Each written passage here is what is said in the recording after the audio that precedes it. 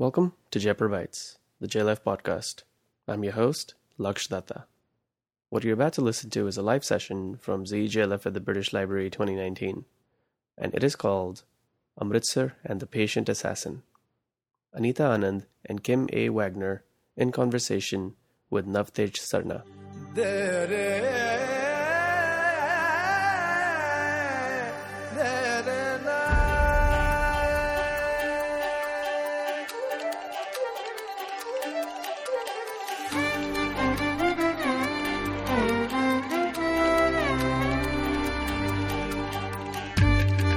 Good evening, everybody, and welcome to this session. I think this has been the centenary year of Jallianwala Bagh, and enough has been written about it for most audiences to know what actually happened and the heart of the matter. So I won't go too much detail into the facts, but for those who may not know, in very brief terms, 100 years ago, on the harvest festival day of Baisakhi, April 13th, a crowd of varying figures, but probably around 15 to 20,000, gathered in an enclosed space of about 6 to 7 acres area with very narrow exits and some of them closed. A British force under Brigadier General Dyer rolled in with 50 soldiers, 50 rifles and 40 others, and without warning shot into this protest meeting at the most conservative estimate, about 500 to 600 people were killed, and about double or triple that number were left wounded without medical assistance. Now, this massacre became a sort of iconic massacre, if there's a thing like that, in modern Indian history, which probably goes up somewhere along with the ranks of the Soweto riots or the suppression of the Mau Mau or the Wounded Knee massacre, in terms of what a deep impact it has left on the Indian psyche. And it is believed, and that is something which we are going to debate, that it turned around the direction of India's freedom movement. It caused considerable debate in the United Kingdom itself. And ultimately, 21 years after the massacre, the Lieutenant Governor of the province, who was also called O'Dwyer, not Dyer, was assassinated by a man called Udham Singh. Now, here with me I have two wonderful writers. On my right, Anita, Anand, who has written now a fabulous book on Udham Singh, who was the patient assassin and the title of this session, and Dr. Kim Wagner, who's done an extremely detailed and admirable micro-history of those critical days of 1919. So I'm going to start by asking them, and Kim, may I start with you? So much has been written about Jallianwala Bagh. Why did you have to write this book? Is it simply to catch the centenary flavor? Or? I saw all my colleagues, banking in on the First World War centenary. I've worked previously on 1857, and always had it sort of in the back of my mind, always lurking in the back. The Amritsar Massacre has sort of been a point of reference in terms of colonial violence, and it's usually seen exclusively as a 20th century event, something that follows on from the First World War, and that points towards independence in 1947. But coming at it from the 19th century, I thought there was a lot of continuities and a lot of things, especially when I was working on the violent suppression of the uprising of 1857, when Indian rebels were blown from cannon and you had mass killings. A lot of the things that were being said at that time resonated with what Dyer later said in 1919. And so I thought this was almost like a natural progression in that sense. Actually, in your introduction, you say this event is, quote-unquote, poorly understood in India, and you're going to explain it to us. You have to explain that, because there are dozens of scholars who've studied this in India, and Indians feel we understand it very well.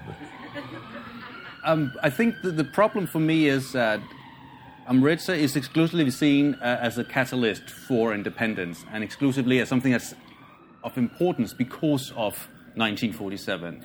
And I think that sort of overdetermines how the events of 1919 are understood, because nobody in 1919 knew that independence was coming.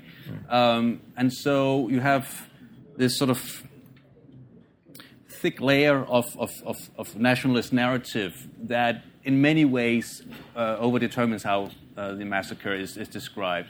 The victims are described as martyrs, just talk about heroism, and of course the British become villains.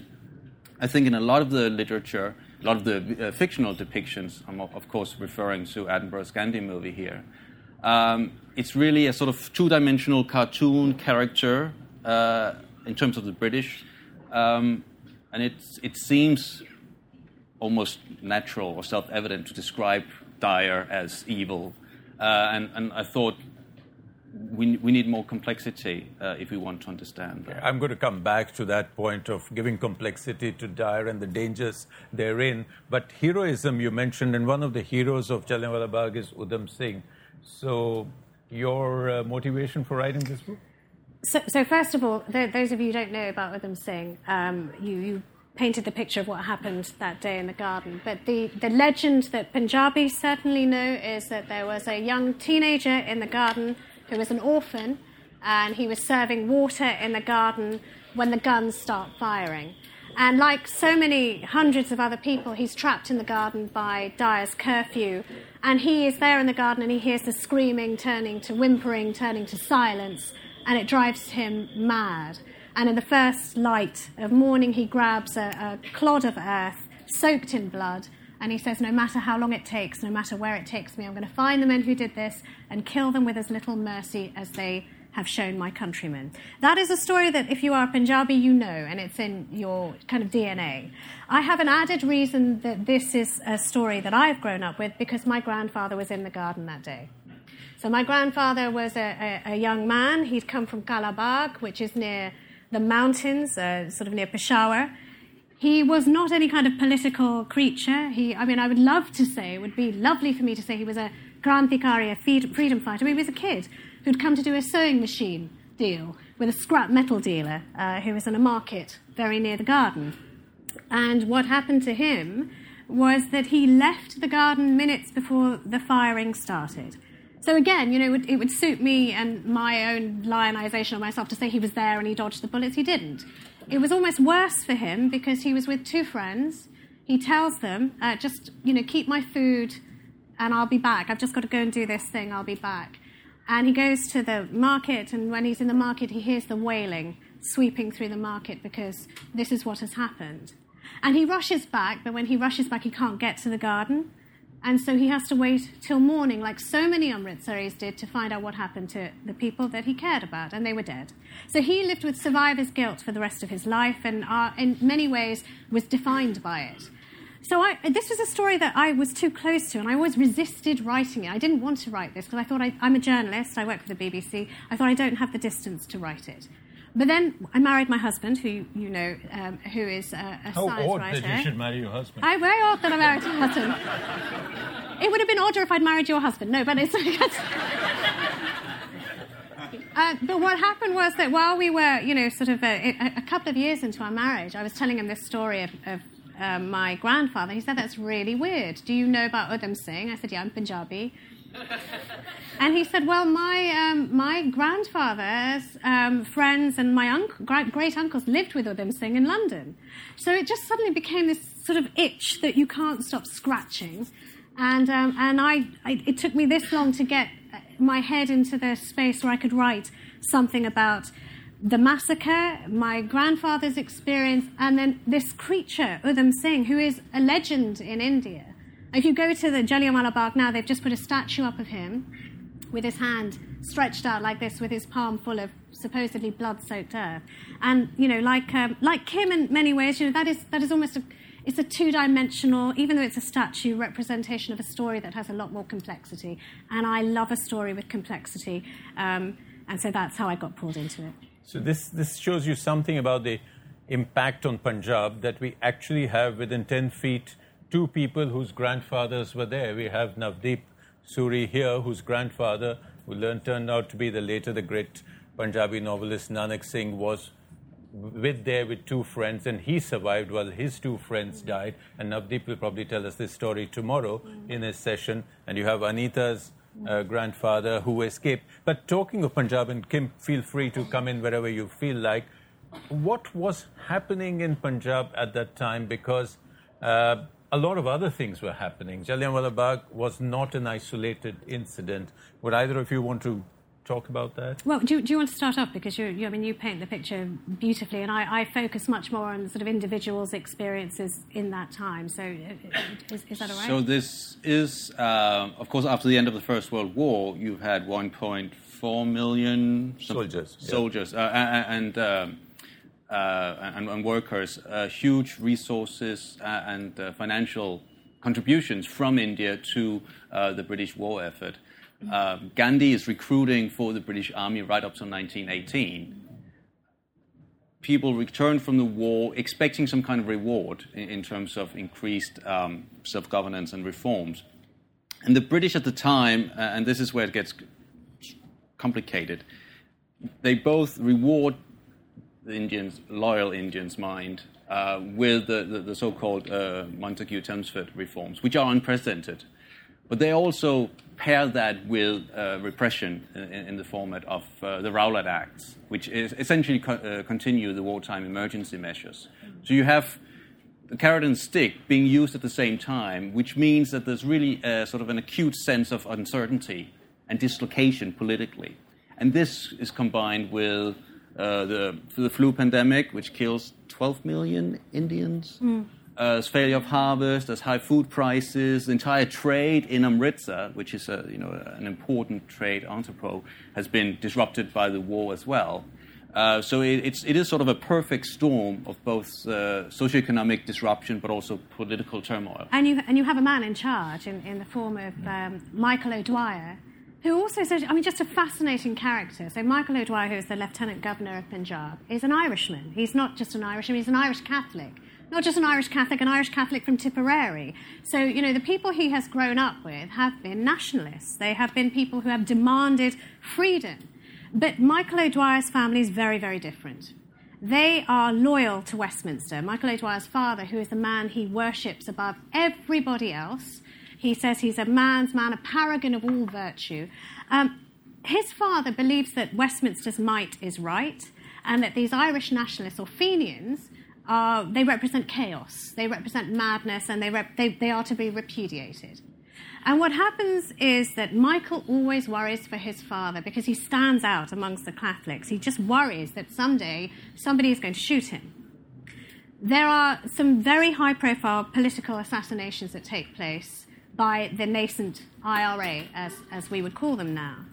And he thinks that this is a matter of time. He lives with this anxiety. And sure enough, when he's studying in London, there are these Irish nationalists who fire into the O'Dwyer house. And though they don't kill him, his sister and his father are in the house, and he has this enormous sense of loathing, particularly when the stress, he believes directly as a result of these nationalists, causes his father to have a terrible stroke from which he never recovers. So, the causality of these things, you've got all of this turmoil. You have a man sitting in the governor's house in Lahore who believes all nationalists bring about chaos. So nationalists are bad enough, but these upstart Indian Brahmins in particular, he classifies Indians like a botanist classifying poisonous subspecies. But the upstart Indian nationalists, the worst of all. And so he is there, he's using the Rowlatt Act like a heavy hammer, and so the scene is set, and he's paranoid that these nationalists are gaining too much strength and momentum. So it's just a perfect storm, really, which leads to this. But at the same time, while all this is happening, the British government is actually trying to move very, very nascent reforms towards self-government. And Michael O'Dwyer is coming out, as you mentioned, very strongly against this. There is another thing happening at the same time is the return of the Ghadar revolutionaries born on the west coast of America 3 years earlier. And they return, and their conspiracy in 1915 is actually betrayed. And Michael O'Dwyer comes down very hard on it. Yet, and this is a question which I'm going to ask you to respond to, one, the justification given for the shooting at Jallianwala Bagh later was that if Dyer had not acted as he did, this massive conspiracy, this rebellion that was brewing in Punjab, which had links with the Bolsheviks, with the Germans, and with everybody else who could be naughty, would have taken over Punjab. And now, clearly, there was no, as it was later discovered, there was no such rebellion or conspiracy. So, was it an ex post facto justification, or they really feared that? And this is your point of colonial panic, which you talk of in the book. Was this colonial panic at the level of the highest authorities, or is this colonial panic of colonial wives who were worried that they would become victims of brutal rape and murder like had happened in 1857? I'd say it's very much both. I think if we look at something like E.M. Foster's A Passage to India, we see echoes of it in Orwell's Burmese Days. There's a deep-seated colonial mindset, which is about a sense of vulnerability, even at the point of absolute colonial control. After 1857, British rule in India is quite firm and secure, and yet the British, they never get over this fear and suspicion that the Indian soldiers, for instance, on whom their authority ultimately rests, might turn against them. And from a British perspective, as Anita indicates, there's no such thing as a peaceful Indian crowd. There's no such thing as a legitimate grievances, because obviously British rule is good and the best. So if you are opposing British rule, you must have been put up to it, because you don't have any actual grievances. And so it's Western-educated nationalists, so-called agitators and seditionists, who are believed to be stirring up trouble. And that's why it is really a conspiratorial sort of mindset that the British are operating on. And I mean, you've heard the expression of a virtuous circle. This is an unvirtuous circle. So then the more that the British crack down on these young men, the more that they fear these soldiers who have come back and regard them as these mutineers, would-be mutineers, the more they create them. So you have people who are not necessarily radicalised, who come back from the war, who find that they've got the Rowlatt Act pounding their loved ones, making their lives much more difficult, taxations which are punitive when they're expecting reward.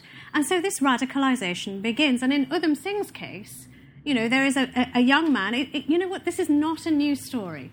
It's a news story, and it's a story that we read even now, which is the radicalisation of a dispossessed young man who feels he has nothing, feels he has little recourse, feels he has no hope, and then gets herded in to this world of violent retribution. And even somebody who is born with so little, and I sort of say this, Udham Singh was a man who had less than nothing. He was low caste, and it's important to say that he was low caste, because it means that among Indians who had so little, he had even less. He was an orphan. He had no parents to love him. The only person he had ever loved dies in the orphanage in which he's brought up. Amritsar is his parent, actually, and this is why the attack on Amritsar, I believe, attacked him so very deeply. He's raised in an orphanage not very far from Jallianwala Bagh. And he is a man who fought with the British, had a very undistinguished career in fighting with the British Army in Basra, comes back and can't afford to feed himself and can't afford to put clothes on his back. This is something, a template of radicalisation that is true today as it was back then. And then what is unusual is that this is a man who spends 20 years trying to change himself into the avenging angel. Who, if any of you have read Tom Ripley, he is a man who will go and find whoever can teach him how to be this killer and learn from any one of them. If you hate the British, then you are my teacher. Why don't you say a few words about the character that evolved? He was a completely unreliable sort of man who would say one thing to one person, another. Was it all deliberate? Was he a lone wolf? Was he a lunatic? No, because that's what's been said. Yeah. So I mean, it's so the narrative that has existed for always pretty much, and was that he was somehow a lone wolf, a Walter Mitty type character who made up things and was a fantasist and got lucky. That he just happened into this meeting at Caxton Hall. I should say this assassination that took place after 20 years takes place in Westminster, in the heart of London. So, and there's a very macabre symmetry about this, because the place, Caxton Hall, where it happens, is almost the same distance from the Houses of Parliament as Jallianwala Bagh is from the Golden Temple. So this kind of sacrilege is a mirror image of sacrilege that takes place. And that idea that he was some lucky loony was propagated by the British.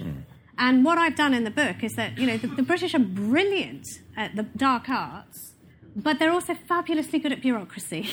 So, they do the paperwork. So you just need to find that slipstream of paperwork, and you will find how they discuss how they are going to separate him from any political motive, how they are going to paint him as a nutcase, how they're going to lean on the press. And there is I'm a member of the press. It is disgraceful how the media at the time roll over and do what the British say, Reuters in particular, horribly complicit in separating truth from reality. And they are the ones who create this image. And you've got to understand why they would do that. There are two wars that are important here. So there is the First World War, after which you have Jallianwala Bagh. And you have the Second World War, which is exactly when Udham Singh takes his revenge in 1940. Why do the British want to separate him from any kind of political motive? Because they're sending Punjab's boys to die again in a foreign war. So the last thing they want is some, political upheaval to show the people of Britain that they are vulnerable, and to show the people of India that Jallianwala Bagh is still a memory that exists and lives. So that is why they go into overdrive to separate them. And I was very fortunate. I came across lots of wonderful documents that not one smoking gun, but so many smoking guns in this. But in both cases that you mentioned, the media is silenced. Jallianwala Bagh, for about 6 months, nothing reliable came. For about 2 months, even London didn't have a full picture of what had happened there. The same thing happened with Udham Singh, but yet the news leaked out. In Udham Singh's case, in fact, this, as you call him, this low-caste, orphan, underprivileged Indian suddenly became the subject of Goebbels. And he used the shooting. You want to talk about that? Well, the Nazis leapt on it because, for them, it was manna from heaven. Because the British, they felt themselves to be the heroes of World War II. The Germans wanted to remind their people that they were fighting on the right side. So when Udham Singh did what he did, there was like an hour lag between the Germans. Goebbels rewrites the news bulletin to say, look, this is the avenger of Jallianwala Bagh, these brutish Brits, what they did in India, finally they're getting their comeuppance. To tell the German people, you're fighting on the right side. You're fighting against these barbarians who do these terrible things. I think the German broadcast is the first, not even an Indian broadcast, a German broadcast from Berlin is the first to call him a freedom fighter. Yeah. A fighter for freedom. So, you have that. And you were asking about the personality of Udham Singh. It's extraordinary. This person who comes from so little becomes such a quick study of how to travel on false documents, how to infiltrate groups that can help him, how to meet people that matter, how to make everybody trust him as if they are the only person in his life. And as a result, he was such a charmer. People were devoted to him, and he used them and discarded them. Even when he has the chance to be happy, he has this period of time in America where he falls, one would assume, in love with a Mexican woman called Lupe. And according to one, a confession of his, has 2 children by that woman, and then discards them all because this vow of revenge keeps pulling him back. Yeah. So I think if I go back, Kim, to what we mentioned in passing, I wanted to have a word about Mahatma Gandhi's change of stance after Jallianwala Bagh. You mentioned him as the chief recruiter for the British Army. He did say that if I recruit for you, I will rain men on your army. And then Jallianwala Bagh changed him completely. At the same time, Udham Singh's act was criticized by Mahatma Gandhi straight away as an act of insanity. And then later, after independence, Pandit Nehru changed the stance and Udham Singh became a hero. In both cases, dramatic changes,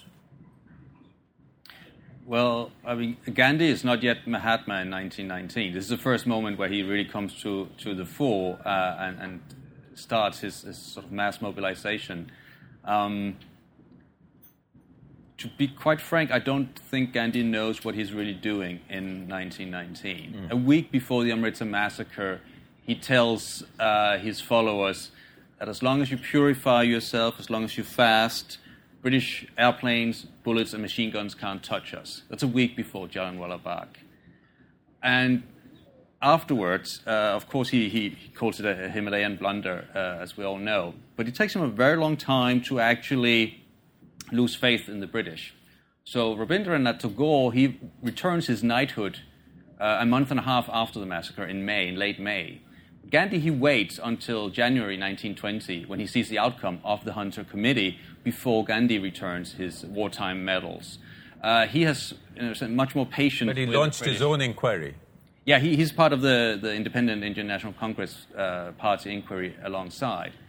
But it's not till August 1920 that the non-cooperation movement is launched. Yeah. And we can really talk about it a break. So it's not like the Amritsar Massacre sort of like a bulb going on. It's a prolonged progress of increasing sort of dissolution. Yeah. And I mean, in 1940, you have to understand the motivations of all of these people at the time they do these things. So when Gandhi is calling Udham Singh a lunatic, he is doing so because he is struggling to fight this narrative that Michael O'Dwyer, the murder victim, has been pushing all the way along. It's always been Michael O'Dwyer's contention that the Indians are savages, they kill each other, they don't know how to rule themselves, they cannot be left to themselves, they are an inferior race, we have to look after them. Paternalism, in the extreme, paternalism plus the die-hard philosophy he signs up to means that he thinks they are too primitive to govern. And so Gandhi and Nehru are trying very, very hard to push a second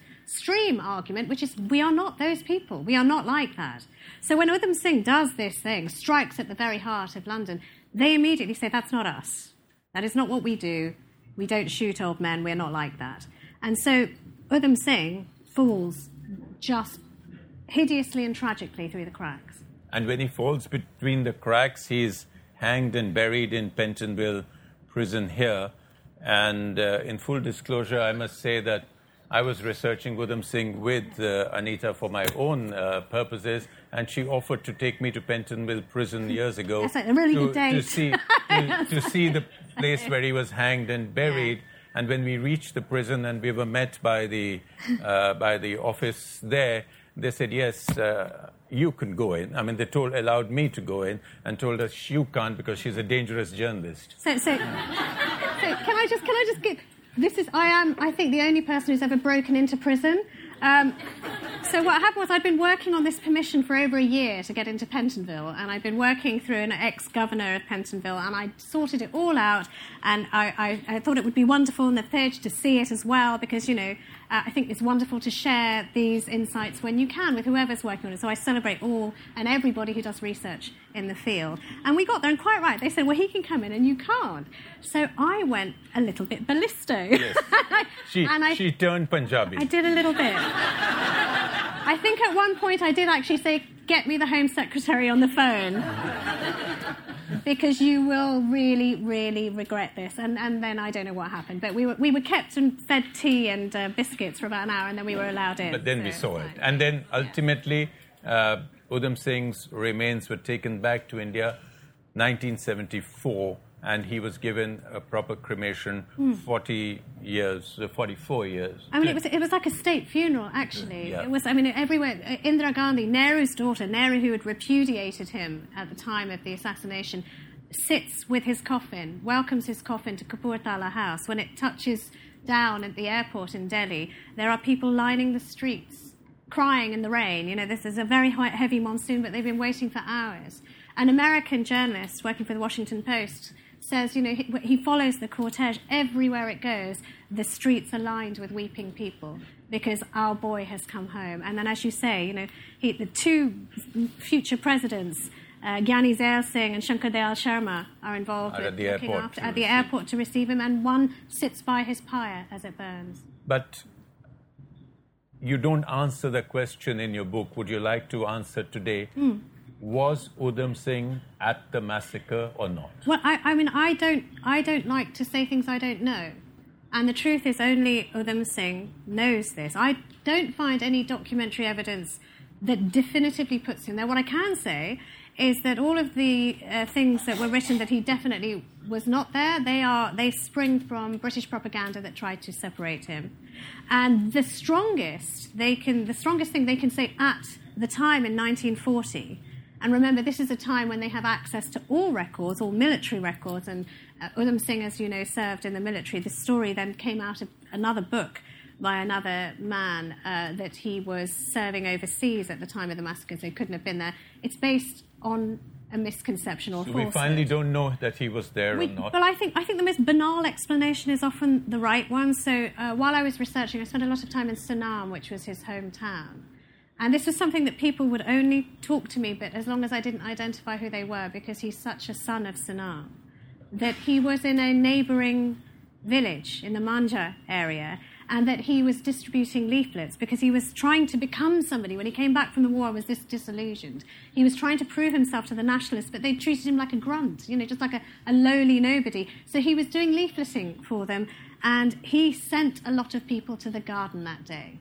So in a way, my grandfather was destroyed by survivor's guilt. In a way, he was unmade and made by survivor's guilt again, because he sent people there but wasn't necessarily there. But, I've left those avenues all open, so you decide for yourself, because until I know something for sure, I won't tell you. And there's also the legend that his great hero, Bhagat Singh, the other revolutionary, also went to Jallianwala Bagh and took a vow on the soil of Jallianwala Bagh. But I think somewhere in your book you also doubt that. Well, I just say, he was 12 years old at the time. So the thought of a 12-year-old going from Lahore to Amritsar to do that pilgrimage is rather extraordinary. But I also say this is an extraordinary young man who came from really fiery revolutionary stock. His father and his uncle had been in prison from the time he was born, in and out of prison, agitating against the British.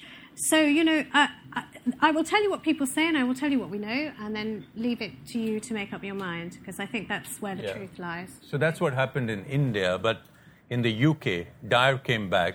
He was knocked out of service and brought back, and there was a huge debate. And then you say it was a complex story, because here the debate of his complexity took place. There were a lot of people who defended him. Well, one of the things that's come out of the centenary of April this year is the whole idea that he was already punished by the government at the time, that even Churchill disavowed and criticized his actions, which is a bit of a simplification, because there was widespread support for Dyer, and as most of you will probably know, there was a public fund by the Morning Post, which collected money from local people, but throughout the empire. But Dyer really became singled out. That's one of the reasons why we talk so much about him, because he's the only one who is, in a sense, put on the spot and who is forced to resign from the army. While there was, in fact, a whole lot of other officers who deployed airplanes to bomb and machine gun rioters, who carried out these sort of fancy punishments elsewhere in Punjab. But Dyer's own admissions during the Hunter Commission made it impossible to defend his actions. And so even Churchill, who was certainly, is not an anti-imperialist by any stretch of the imagination, had to disavow his actions. But that was in order to recuperate the moral high ground of the empire. It was not because the logic behind Dyer's actions was perceived as wrong. So the need for exemplary force and violence never went away. It's only that the problem was that Dyer had too openly and too explicitly admitted. So it ultimately became that he's a bad egg. Yeah, it's an exception, and the rest of the imperial enterprise is good. But even the bad egg thing was so reluctantly done. I mean, it was so somebody got in touch with me whose forebear was on the Hunter Commission, and found sort of letters saying, that they had done so, they had repudiated Dyer regretfully because he had given them no choice. So they didn't want to do it.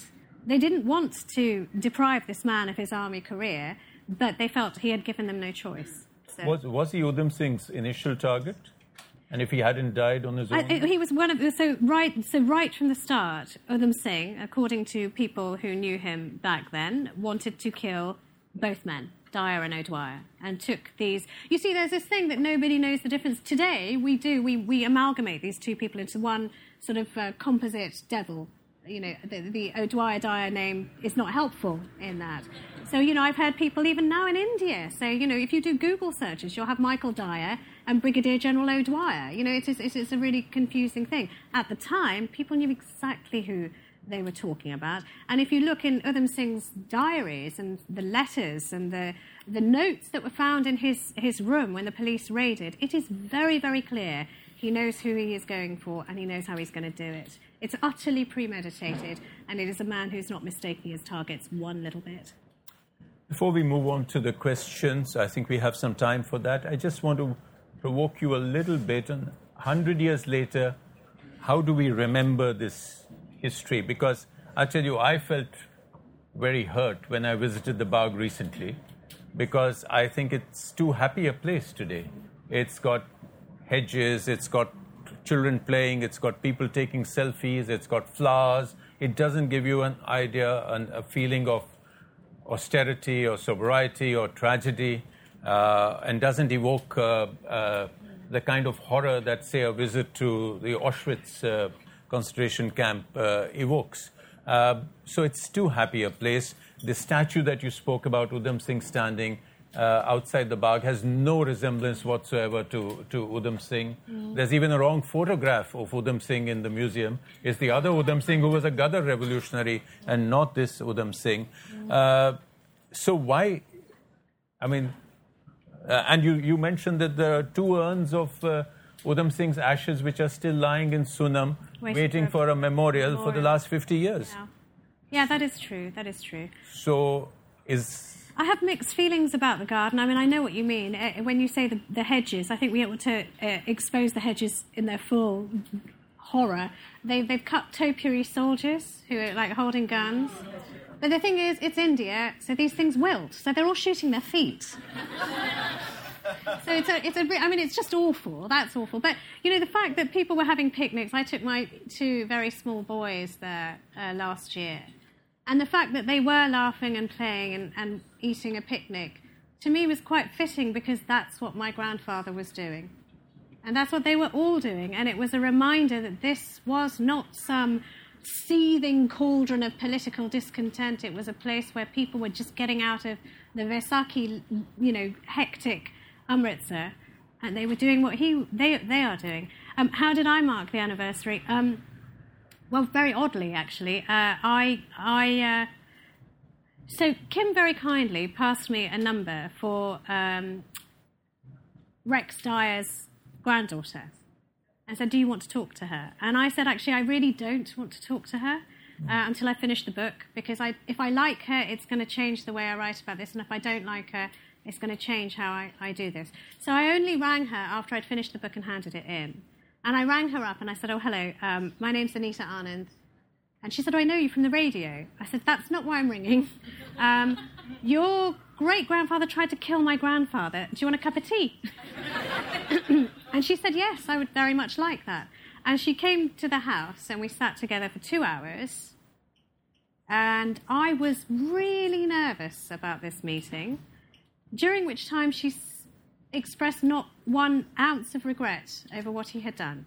She still thinks he did the right thing and the only thing that was open to him. At one point, I mean, I've written about this in the papers, she said, I went out because I just wanted to be the best me, to show that, you know, we are not savages. Look at us. I know it's a sort of a throwback feeling, but I got really expensive chocolate brownies.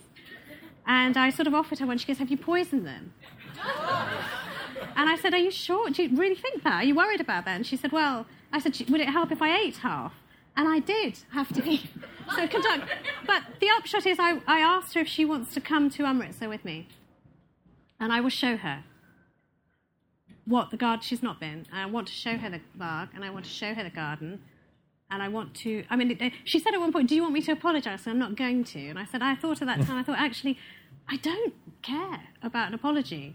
I mean, my grandfather, it doesn't matter to him and it doesn't matter to his friends, they're dead. But what I really want is for you to understand, just to see the truth. And that really is all I care about.